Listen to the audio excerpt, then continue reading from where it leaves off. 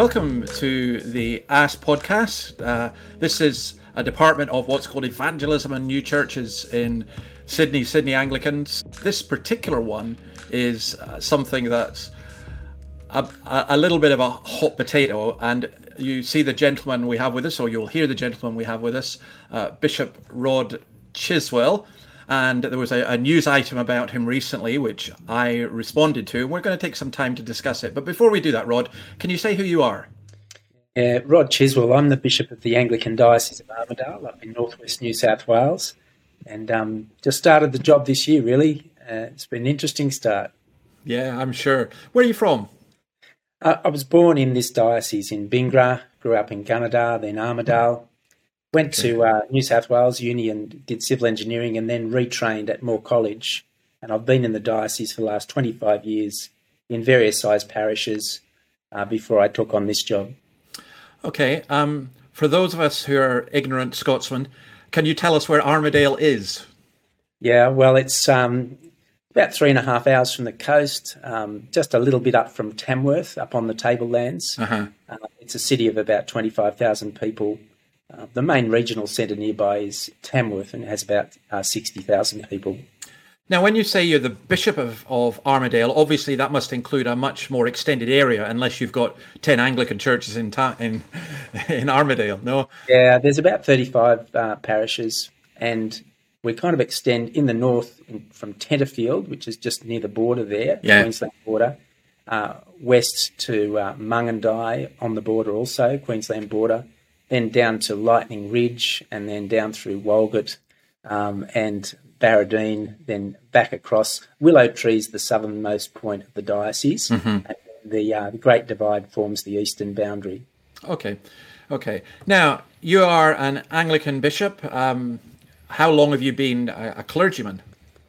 This is my 26th year as a clergyman. I was ordained as a presbyter in Mungandai a lot of years ago, 1996. So, Okay. I've been in the job for a while. You forgive me saying this, but you're looking very well for it. I was ordained in 1986, and I feel I wish I could look as young as you do. But You're very kind. No. Now let's just come straight to this issue. So let me tell you what I read in the Australian and how it would come across to some people. So you go as the new bishop. In one of your charges, there are a couple who are in at least state terms married, both men, and you give a sermon in the cathedral, and you also give, I think you repeat that sermon various places. Now, according to the impression given by the article written by a man called Greg Bearup, you deliberately went in all guns blazing with a homophobic, anti-gay sermon, and these nice people responded with her and all the rest of it. And that's, to be honest, that's how the article read. When I read it, I knew it was a setup. I don't know you, but I've seen it many times. I knew it was a setup. So tell us what happened. Yeah, well, basically, I was my opening sermon, and it was like a stump speech around the diocese, was entitled "The Best Book to Read is the Bible," and it was based on 2 Timothy chapter 3, 10 to 17, and it's really encouraging people to keep coming to church regularly, to hear from the Word. It was to encourage people to read their Bibles during the week and to join a Bible study group. That's the kind of thrust of the sermon. We even kind of almost sang "The Best Book to Read is the Bible" at the start with action. So that was the intent of the sermon. There's one verse amidst all of that in 2 Timothy 3, which says, "Anyone who wants to live a godly life in Christ Jesus will be persecuted." I had a tiny little section there where I talked about persecution that may come for people who are Christians, who want to stand for what the Bible says, and indeed for church leaders. Just a little excursion. And in the course of that, I mentioned that one of the areas we might get flack from is the homosexual lobby and the gender fluidity lobby. It was just a one-sentence line, and really I was just stating what I saw to be probably the truth, but it certainly wasn't launching an attack in any way, shape or form. And it's certainly not the start of a campaign by me, based on homophobia or anything like that. Nothing could be further from the truth, but it certainly was reported by Greg Bearup in that way. He made it out to be the launching of a campaign. And I just was so astounded by how he distorted that sermon. Really remarkable. Were you aware or conscious that when you were preparing that sermon, that even saying that one sentence might provoke people? Well, no, it really didn't occur to me to be a problematic thing to say, and maybe it speaks of my naivety. I was just thinking through the implications of the passage, and it was just a one comment, but I had no idea of what it might stir up. To be honest, it was a complete surprise to me that it stirred such a hornet's nest. I'd not encountered opposition like this anywhere before. Yeah. And I'm a pretty plain preacher. I'm not, I say what the Bible's saying and say it like I see it. I've never had any kind of reaction to preaching in this way. Yeah, it's interesting, isn't it? I mean, it's maybe reflective of a changing culture. It may be, if I can say this without being over spiritual, it may be that the Lord is a great work for you and is trying to stop you right from the beginning. There may be a spiritual aspect to this. But let me ask just another question. Forgive the bluntness of this, but someone would say this to you. Do you hate homosexuals? Absolutely not. No. Again, nothing could be further from the truth. I think with all people, we're all sinful. We're all human beings who fail to live God's way according to his word, and we all need to repent and put our trust in Jesus for forgiveness. We all have different struggles.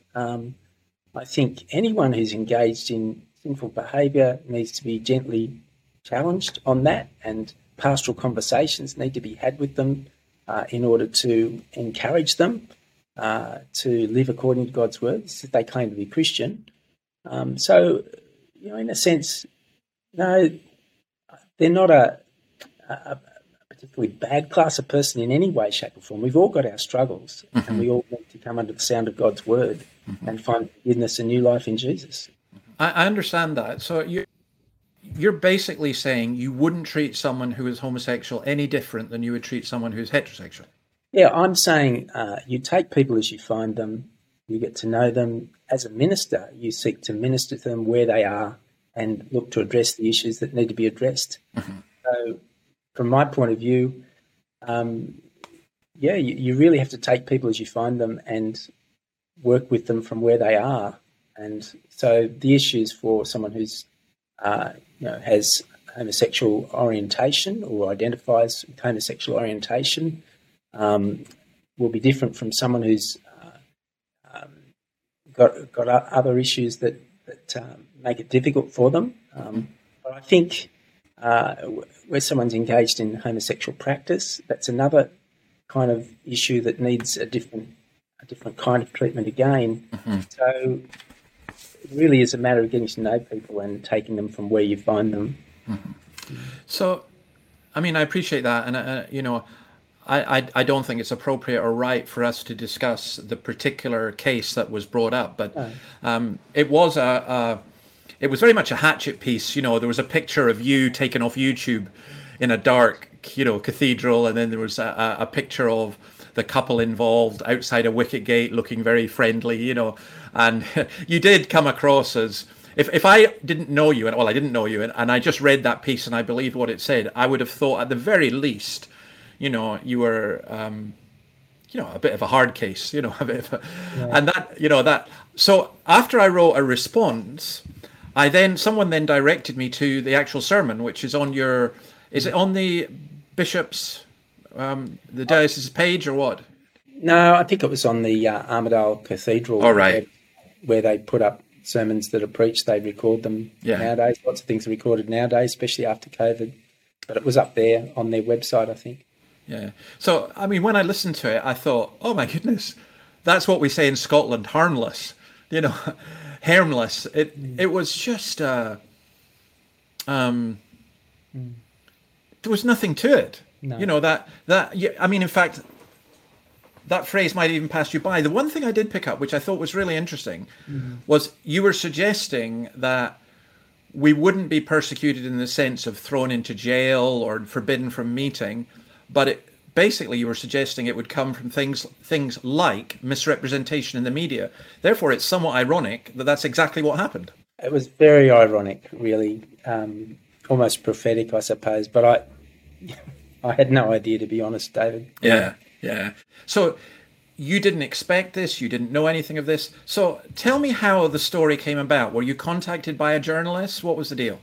Yeah, I mean, I guess there's a lead up to this that has to do with the case concerned. And my hunch is that there's a bit of a campaign that's launched as a result of that. And I think, Greg Bearup contacting me was part of that campaign, it would have seemed to me. He asked some questions and I sought to give honest answers to those questions. I did ask him to print the statements in full that I provided, and the statements that I provided to him had a great deal more context and a great deal more about the love of God and God's grace to us in Jesus and all of those things. I sought to answer his questions. Then he obviously cherry-picked the answers with half sentences here and there. So it wasn't a great experience, to be honest. So when the article came out and it was published, was that the first time you saw it, and how did you feel when you read it in the paper? Look, I felt sad because I thought it was a highly emotive article. I counted 10 factual errors in it as well, which is a little bit distressing. And I think the thing that upset me most was being misrepresented, particularly with regard to the sermon. So obviously I feel pretty heavy about it, and sad that this situation was being used for what I could clearly see he had a bigger agenda related to the religious discrimination bill. He was trying to connect the dots there, though I don't think this case has much to do with that at all, but he clearly wanted to make it all about that. So sad is probably the word to sum up how I felt. A little annoyed at the journalist as well, given the assurances he'd given me to represent me rightly and fairly. Did you feel under some kind of personal attack spiritually, or, was it just something that you just shrugged your shoulders? I'd love to say I just shrugged my shoulders and it didn't have any effect on me. I felt, clearly at a bigger level, you'd see it as a spiritual attack of sorts. Certainly it was a personal attack. I found myself, it was difficult to sleep for a couple of nights because you kind of find it playing over in your head, and it's no fun to be misrepresented like that, and vilified, really. Did you get a lot of criticism, implied or otherwise, from other Christians? I'm talking basically about evangelicals. I'm absolutely certain you're right about the agenda, because the article read like, here's this lovely couple, here's nasty bishop, here's this is what will happen if the anti-religious discrimination law is passed. So it was classic propaganda. It was the jots, 2 and 2 was put together and it made 25. But apart from that, how did you feel in terms of the support or not that you received?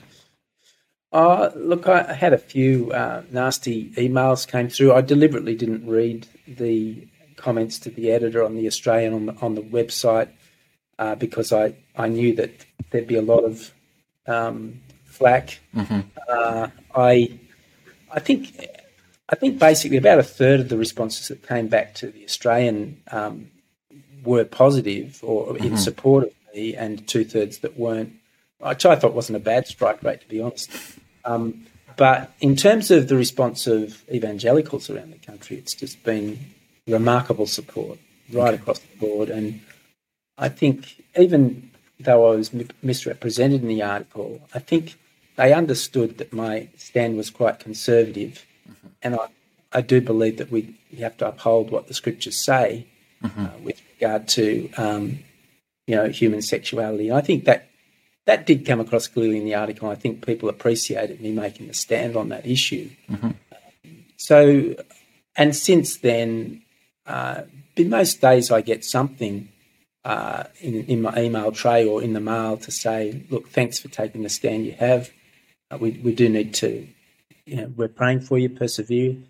So largely the response from evangelicals has been really encouraging, to be honest. And maybe one thing God does out of this is galvanises evangelicals to say, we do need to say what's true according to God's word. Okay. Can I offer you a couple of criticisms? I have to say, neither of which I would make. No. But I've been in this game long enough, if you like, to know what would be said. Yeah. So on the one hand, there would be those who'd say, thank you, brother, for taking a stand, but I went and read your sermon or all these different kinds of things. And to be honest, you weren't nearly strong enough. Yeah. What would you say to that? Well, I don't think we need to pick fights as Christians, to be honest. I think we need to speak the truth in love always. Yeah.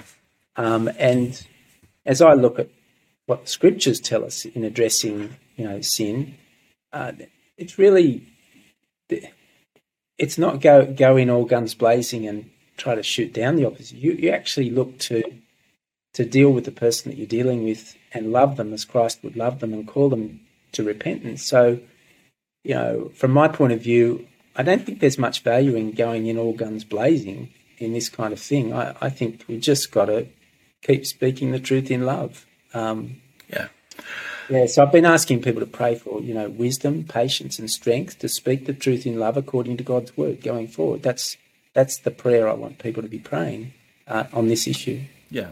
I mean, that makes a whole lot of sense in so many ways. And I agree entirely with it.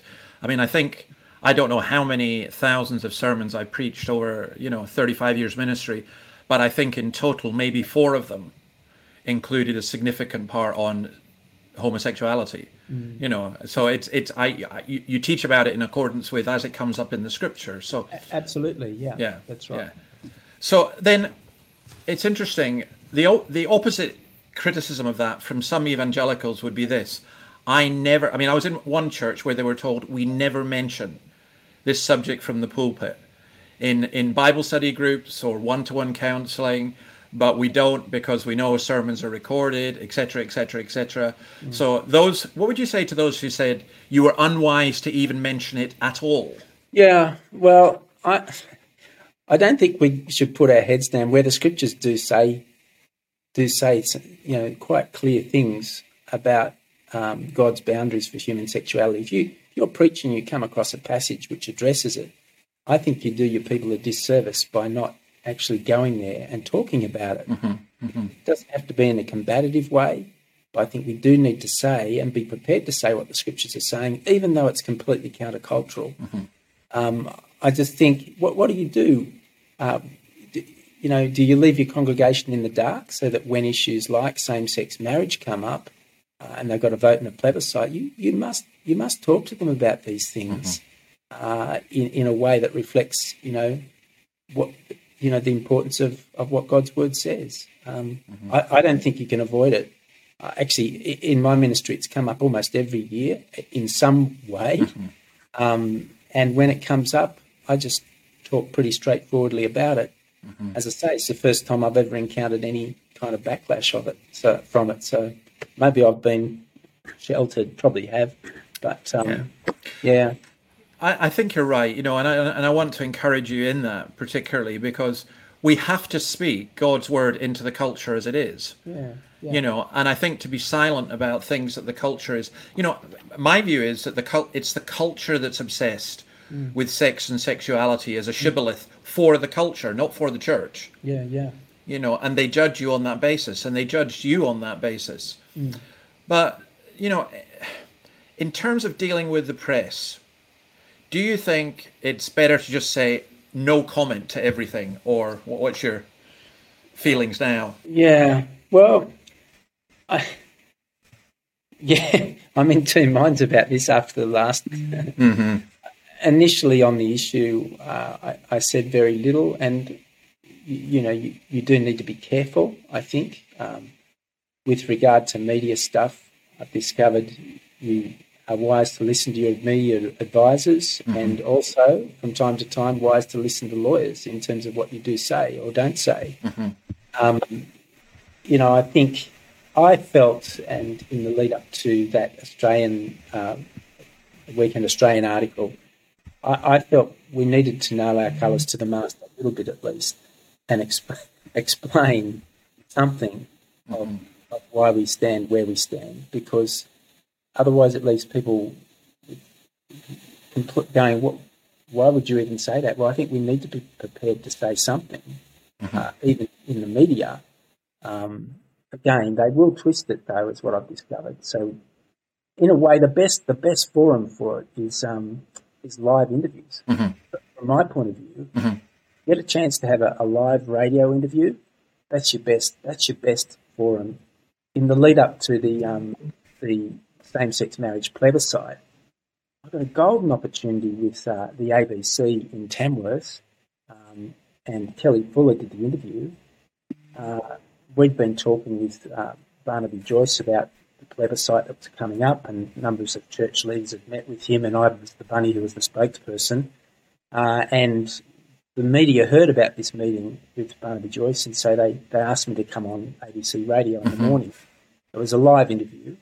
She gave me a full 20 minutes, and I was just able to explain our position quite clearly. That's the best experience I've had. But they couldn't edit it. They couldn't, you know what I mean? It's on air, and I talked about the Bible passages concerned, from Genesis 2, and I just talked about it openly, Matthew 19, and I thought we got pretty good hearing, and I came out of that meeting going, thank you, God, that was so good, because I'd had a lot of people praying for me that I might be able to answer in a way that made sense, and I think God answered those prayers in that case. But that's my best experience of the media, but it was live. They couldn't cherry pick anything. Yeah, I think the live thing, I mean, there is a problem with television and interviews. I did one once where on the transgender issue, and in a 5-minute news piece, they used me for 20 seconds and it was a soundbite, I find phone-ins, I find interviews.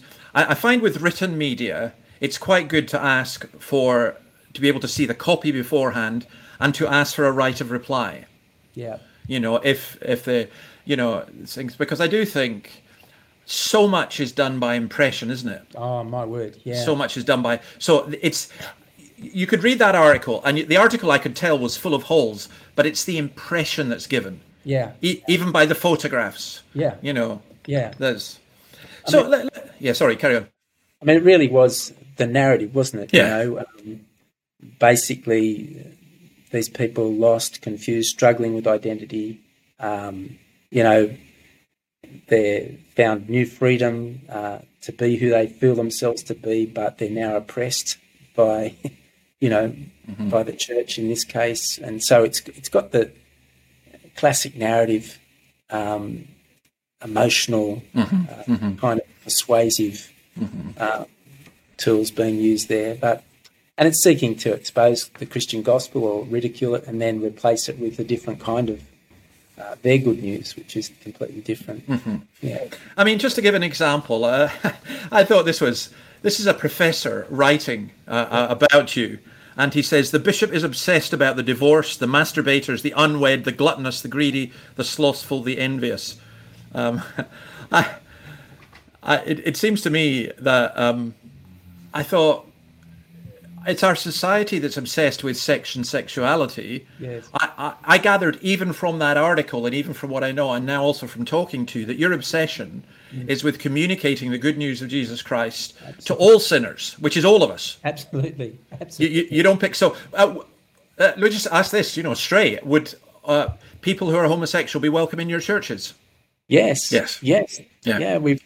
From my point of view, we want all people to hear the good news of Jesus and have the opportunity to find forgiveness and new life in him. So certainly, absolutely, yeah. Yeah. Yeah, and they're not going to come every Sunday and hear a rant about sexuality. No. Well, it'd be pretty rare the Sunday they hear it directly talked about at all. Just coming back to the general cultural situation and the tendency, I think we've discussed this, of some Christians to put their head down and others to stand up and, charge over the ramparts and, I'm picking up from you something that you can tell me if you think this is true or not. That in reality, we have to remain faithful to the word, teach the word, even when it's contrary to the culture, without compromise, but we're fighting a different battle. This is a spiritual battle, and we pay the cost, yes, sometimes, but we're not going out to provoke and to annoy people. No. We're just seeking to be faithful to the truth. Is that a fair? Absolutely. And I think we need to resist the temptation to play the victim. Yeah. Really, I think we've got to be prepared to suffer. I mean, the Apostle Peter talks about this in 1 Peter chapter 4. Mm-hmm. Don't be surprised at the trial that you rejoice that you get to suffer for the name. I think we've got to start framing it in that way. And just keep playing straight back, keep loving people. I think Steve McAlpine's book is excellent. It is. On being the bad guys. And I think since all this blew up, I think I've read it 3 times now. Steve's a very good friend of mine, and he's a colleague. And when I read the book, first of all, I did regard it as a book for the moment. Yeah. A book for the culture. And it's funny that you're saying that because you were the bad guy. In that article, you are definitely the bad guy. And so I start reading his book, and the first couple of chapters I'm going, you're exactly right. This could have been describing what's happened. Yeah. And the last little while, but then he comes on to some good strategies as well. Looks at a number of things towards the end of the book, which I think it's quite encouraging, really. Yeah. And it has encouraged me to reframe it. Yeah. And not despair. Yeah. We can't just keep our heads down. Yeah. If we're going to be salt and light in our communities and keep proclaiming the truth about Jesus so that all sinners come to repentance and faith, we've got to be prepared to address the issues even when they're in conflict with our culture. I don't think it's not loving to do otherwise. We really need to keep holding the line and speaking the truth in love. Absolutely. Do you know this? I was just thinking when you were talking as well of that. Imagine one of your clergy looking at their text and going, well, it mentions adultery, but I've got people in the congregation who've committed adultery. It mentions abortion. I can't mention that. It mentions racism. I've got people who are, inclined towards race. I better not mention that because it's going to upset someone. You're actually going to be saying nothing. Yeah. You're just going to be completely bland, aren't you? Well, it's a slippery slope when you start ignoring one thing. Yeah. And all of a sudden you go, oh, well, if I haven't talked about that, I shouldn't talk about that or that. Or that either. Yeah. I think that the task of the preacher is to explain the word as clearly as you can and call people to repentance and faith. Yeah. Occasionally we get accused of using the pulpit as a weapon. At the end of the day, it's not weaponizing the pulpit to say, this is what God's word says. Yeah. You need to prayerfully consider this. Yeah. And if there's sin in your life, you need to repent and put your trust in Jesus and make the fresh start, Yeah. We've got to keep saying that. Yeah. Anyway. I mean, this is in a sense, it is a weapon. This is the sword of the Lord. Yeah. It's what he uses to go into us. But we don't hit people over the head with it. No, definitely not. We just say what Jesus says. And sometimes you seem to me to have a very gentle manner, unlike me. Sometimes it's the gentle word that gets in deeper. Yeah. And the Spirit uses to convict people. Yeah. Yeah. Well, it's really interesting because, it'd be pretty rare the year where I'm not, in the 25 years of parish ministry, it'd be pretty rare that I haven't confronted someone each year about some matter with regard to sexual sin and matters with regard to greed and matters with regard to dishonouring parents. There's all sorts of things. Now, probably about half the time I find people will listen and actually I can win them over, or at least the Spirit, but with God's help, as I apply the word, wins them over and they repent and find restoration. The other half of the time, they get very upset and they walk away. Well, God's word has that effect, doesn't it?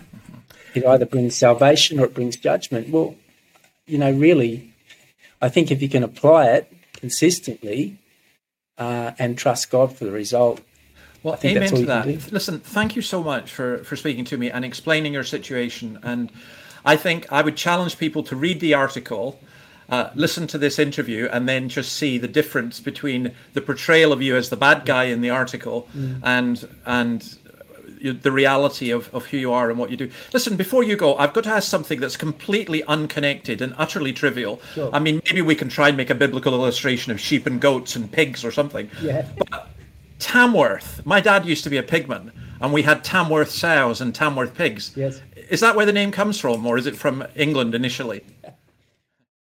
No, well, I imagine there are pig farmers around Tamworth, but there's all sorts of rural industry around Tamworth, but sheep, cattle, wheat, or the whole gamut. So I don't think it's particularly known for its pigs, but there's probably pig farmers around there. Okay, yeah. Well, listen, you are a bishop, and that's a job as a shepherd, an under-shepherd of Jesus Christ, to shepherd the flock. Thank you for what you're doing, and thank you for the ministry and the grace that you show, and I just pray that God would bless you. Yeah, thanks, David. Look, thanks for your support and encouragement as well. I appreciate it. Yeah, okay. Thank you.